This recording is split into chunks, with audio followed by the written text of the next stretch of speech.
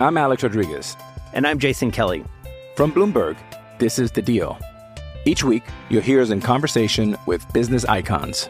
This show will explore deal-making across sports, media, and entertainment.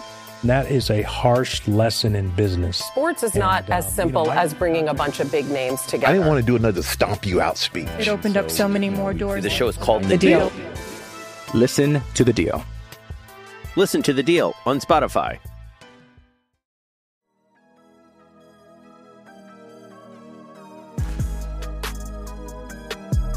Welcome to the Tinderbox. We are the podcast for Matchsticks and Gasoline, the Calgary Flames website for SB Nation. It's Mark, Gordy, and Michael this afternoon. We have some stuff to talk about, I guess. There's really no hockey to talk about, but we've got fashion, numbers, and a couple reader questions, so that's good. So, Gordy, Michael, how are you guys this afternoon? Not too bad. How about you? Oh, as I said to you earlier, I'm knee-deep in a nightmare project of ranking the greatest Calgary Flames to where the numbers 1 through 99, and I'm learning a lot about weird numbers that didn't have good players attached to them, so this should be interesting. But let's hop right in. Adidas released the retro remix jerseys to, I think, mostly positive reviews through the Twitter and the Facebook and the internet itself. There are a couple misses in there, and I don't think that's Adidas's fault. I think that's more lame organizations, looking at you, New York Islanders. But Calgary did what I think most of us have been begging them to do, and that's bring back Blasty. Couple changes with, the stripes on the jersey and whatnot, but I love it. I think they did a great job, and I'm psyched that they're going to be wearing these jerseys at some point if hockey is actually played in 21. Anybody want to hop in and give their thoughts? I think we all know that I've been lobbying for this so much I actually made the promo video. So I'm happy. What about you guys? Yeah, I'm beyond ecstatic to have it back. I can't believe how many haters of Blasty there are. I guess it's just been the fans of it clamoring for it to come back. But now that it's back, I can't believe how much negative reaction there were for some people. I don't really understand that. Michael, your thoughts? Well, Gordy, I'm surprised. I think Flames fans are negative about something like that. Don't you know this fan base? Yeah, I'm absolutely thrilled they're back too. I've already ordered mine. They're just, I'll give them credit. They've been listening to what the fans wanted. They wanted full retro and they wanted Blasty back, and they did it. So good on them, and I'm sure they're making a mint selling them right now too. So I'm thrilled about it. Well, it's funny. Again, Gordy and I pre-recording talking was saying it's crazy how the Blasty is associated with such a bad time in team history. The teams were just not good. They were bad. There was young player potential that never panned out. It was also the start of Iggy. He wore the jersey. It was close to the end of Theo. Nieuwendyk wore it for a season before he got dealt. So guys have worn it, but that's such a dark time and everybody wanted it, but yet also the Flames brought back the retro red and white, which are the glory days of the franchise. So it's this weird mix they have going now with the uniforms. But for one, I think they came out great. I mean, a small tweak, so it's not the exact thing they were wearing back in the day. So I'm absolutely thrilled with it. I have your list in front of me, but just fire off your least favorite thing that was done with Adidas and the retros. So everybody wants to just jump in and start, go for it.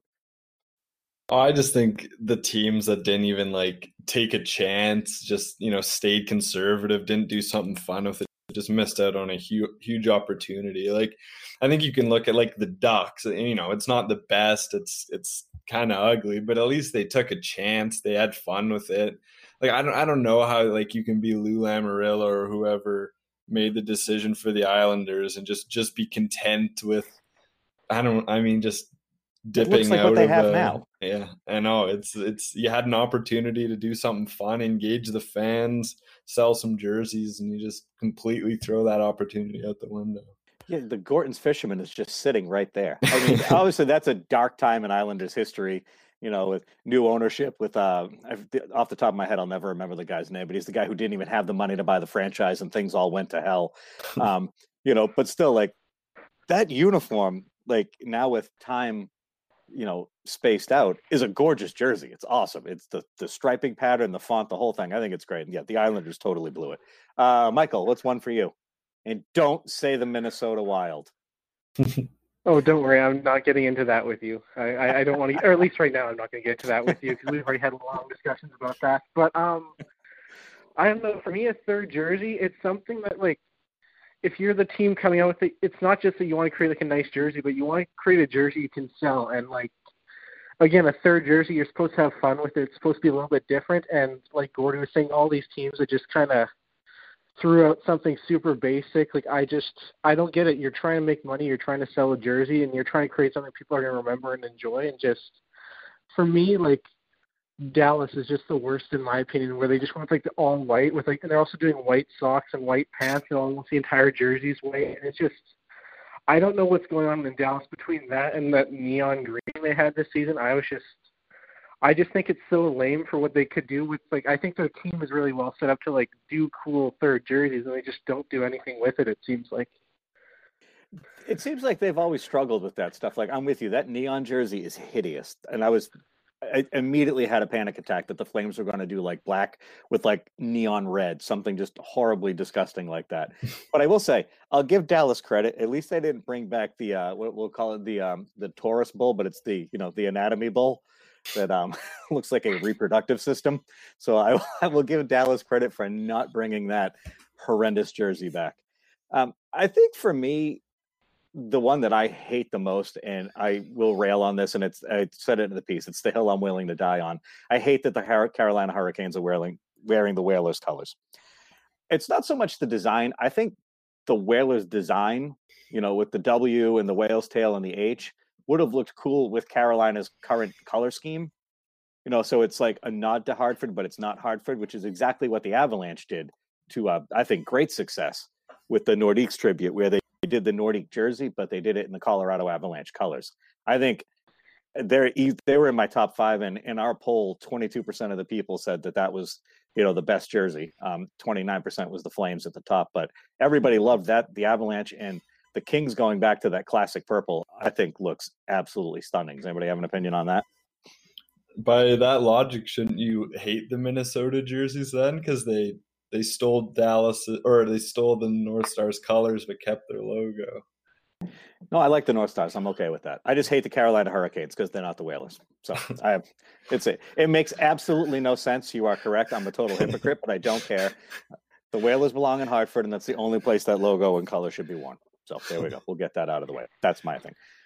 So, but I think we were all pretty close. I mean, Maddie didn't like the Devils, which kind of surprised me. She's not here to defend herself. So, but I always liked that Devils look, the Christmas. I think the red and green was nice. I know they flipped it and went more green than red. But I've always thought that was a good look. But I don't think there was anything that was too like hideous. I wasn't a real big fan of the Blue Jackets and the Capitals, but outside of that, I mean, I'm kind of with Michael. Have a little fun with it. Like Muscle Duck is hideous, but I think part of it is the fact that it's so ugly makes it, what it is. So, so top 5 jerseys as voted on by our readers in our wonderful poll were the Flames getting 29%, the Avs getting 25%, the Kings slotting in at 14%, then the Coyotes, Minnesota Wild, and Montreal Canadiens rounded out. So not bad. I think all reasonable choices. Nobody voted for Edmonton. I know, shocker. That's a big surprise in our readership. So unless anybody else has any more thoughts on this, well, I guess, Michael, you already ordered, right? You got Rasmus Anderson. That's your Blasty?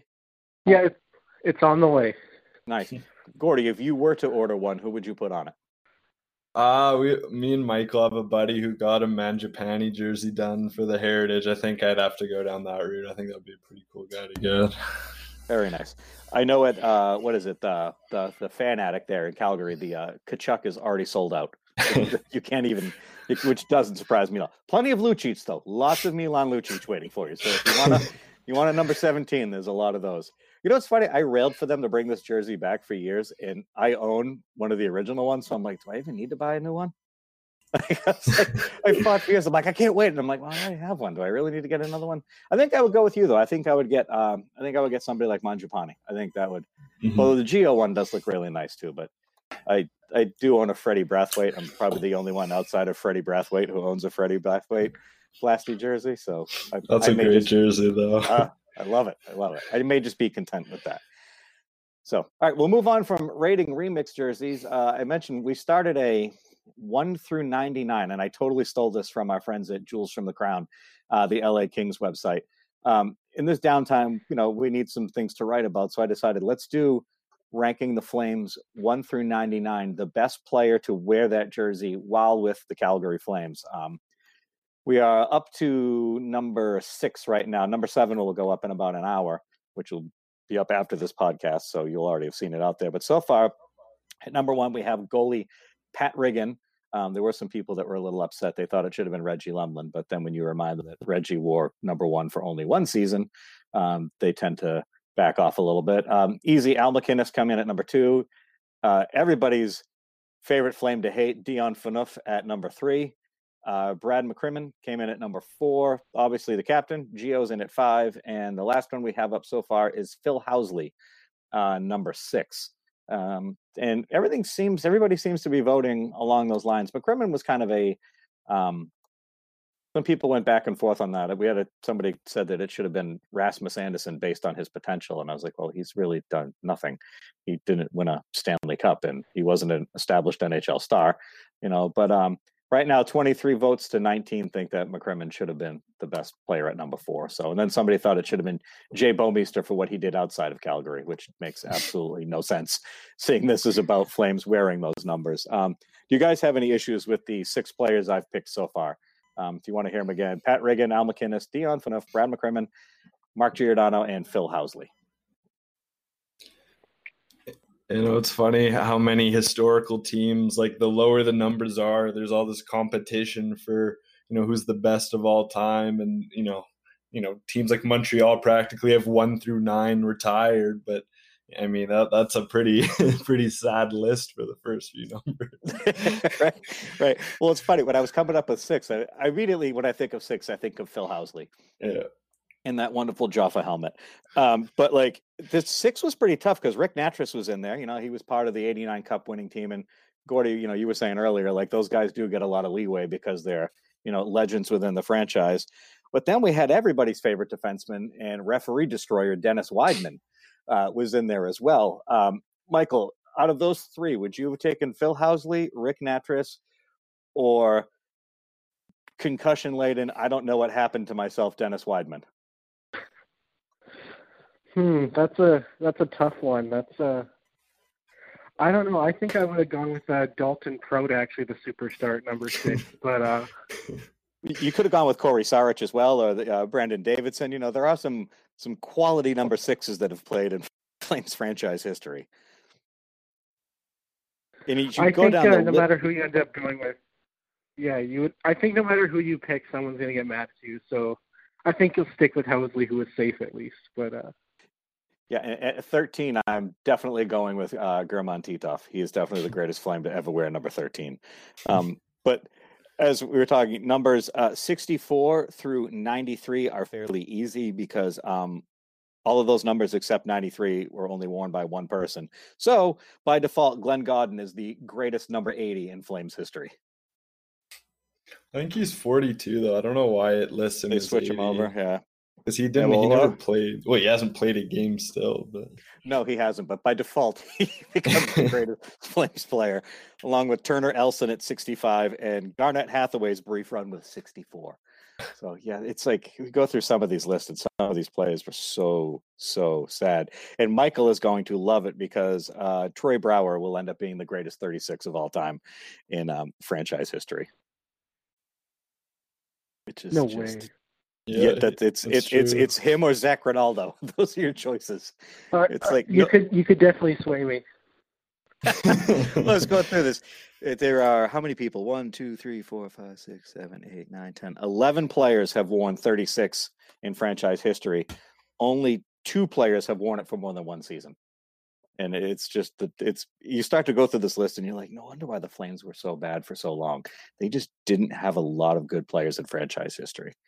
So, but anyway, so yeah, that's how that works. So that's what we're on right now. And keep voting, keep commenting. Let us know what you guys think based on the numbers 1 through 99.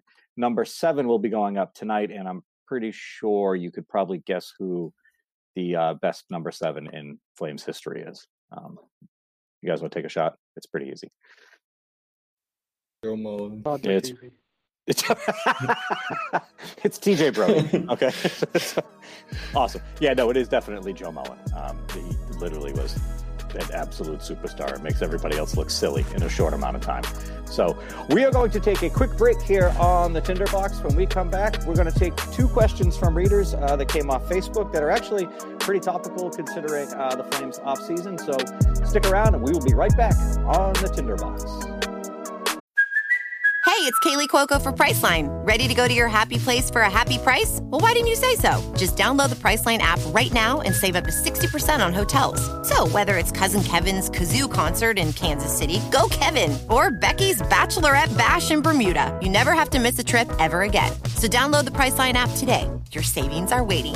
Go to your happy place for a happy price. Go to your happy price, Priceline. I'm Alex Rodriguez. And I'm Jason Kelly. From Bloomberg, this is The Deal. Each week, you'll hear us in conversation with business icons. This show will explore deal-making across sports, media, and entertainment. And that is a harsh lesson in business. Sports is not as simple as bringing a bunch of big names together. I didn't want to do another stomp you out speech. It opened up so many more doors. The show is called The Deal. Listen to The Deal. Listen to The Deal on Spotify. Welcome back to the Tinderbox. It's Mark, Michael, and Gordy this afternoon. We just finished up our fashion talk about new uniforms and retro remixes and the best and worst numbers of all time, realizing that there aren't a lot of good numbers of all time in Calgary history. And we're going to slide on to some reader questions right now. We put it out there this afternoon. There were some interesting questions that were asked that I don't have answers for, so we're going to let those slide. But Brand Corbeil, I hope we're saying your name right, on Facebook wants to know what happens to the Flames top line in 2021.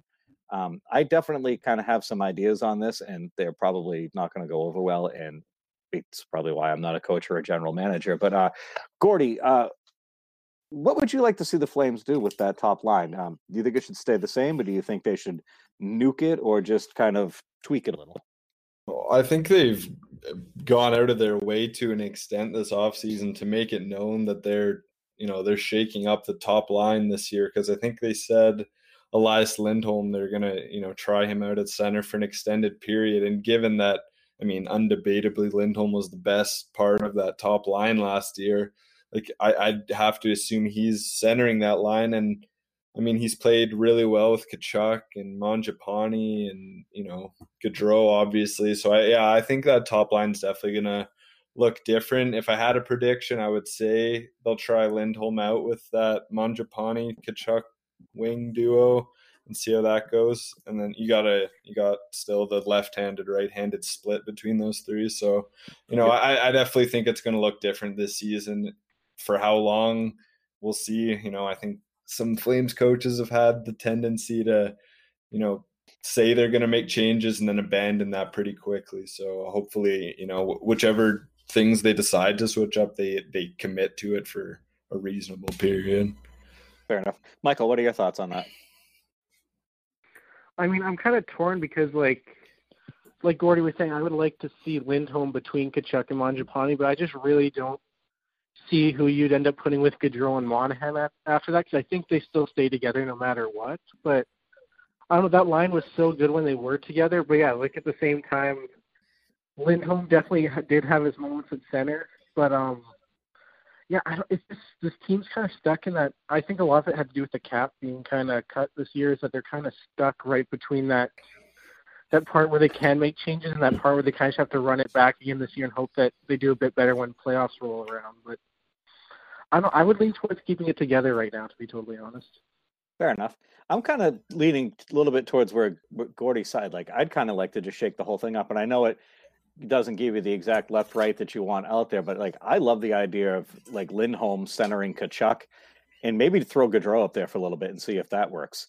You get a little bit of speed, a little bit of grit on one line, and then you'd have Monahan, Mangiapane, and Backlund on the second line. And maybe that's something you do just to try to completely shake things up. I mean, I don't know if that works, but I think they need to do something. The Gaudreau, Monahan, Lindholm line it doesn't work that way.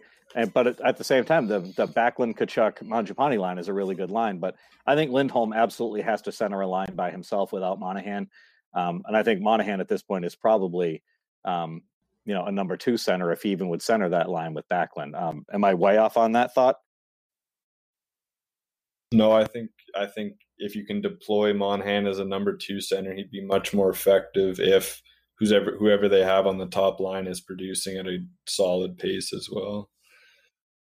Yeah, I just think that Gaudreau and Monahan need to be split up. Something needs to happen. And if Gaudreau can, he's got Tkachuk is such a good playmaker out there with him. I think that line could really cause some havoc between just Tkachuk being a pain, and then you've got 2 elite skaters and goal scorers in Lindholm and Gaudreau with a guy who can score as well. I think it's a super line. It's a great way to start up top. That's me, Michael. You have a thought on that, or am I just completely losing it? No, I'm fully behind at some point having Tkachuk and Lindholm happen. I just don't know how the rest would all shake out, but I'm kind of at the point like you where I'm kind of just over Monahan at least. I think Gaudreau still brings a lot of value to the team, but Monahan, when he just wasn't scoring last year, he wasn't doing much of anything, and if that even moves him down potentially as low as the bottom 6, depending on where they want him to be in terms of center versus being a winger, I just don't see how you keep things as they were if you want to get Tkachuk and Lindholm together. I think if you're switching a little bit, you have to switch everything. But yeah, I'm 100% with you on that with Monahan. I still think he has value to the team, but last year it just seemed like at times he was one of those guys that if he wasn't being fed the puck in the slot, he wasn't doing anything.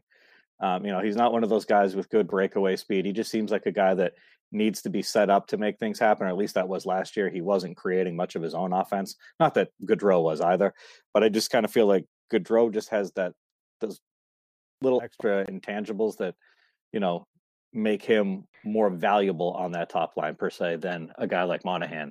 And I would just like to see Monahan pick a style of play too. Last year, it seemed like he was stuck in a no man's land between all right, I want to play more physical, but I also want to score goals. And I don't think he knew how to handle it. So, but yeah, I think and even if it meant he dropped down to the third line, whatever, play better. And, then you'll get your chances. So yeah, I think that works. We good with that question? Hopefully we answered that question properly. Yeah. We'll jump over to the defense now. Mark Holmes on Facebook wants to know, does our GM actually think our defense is that good? I don't know if it's a question of if our defense is that good or our defense is just what the Flames could afford.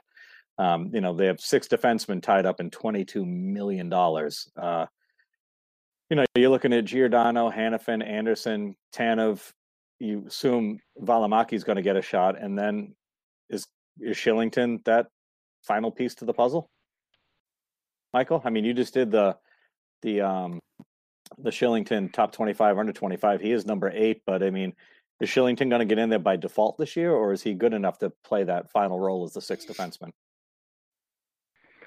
If I was deciding on Shillington, I would honestly say I think I see him being traded before it really gets at least too far into the season, just because they brought in a few other guys like Nesterov, and I know they really like Mackey as well. Then there's Yellowson in the minors. I think I've been saying this for a couple of years now. I think Gordy and I have talked about quite a bit. I just don't really see if the team has him fitting in at all. The last 2 years, they've traded for guys at the deadline that have pushed him out of the lineup.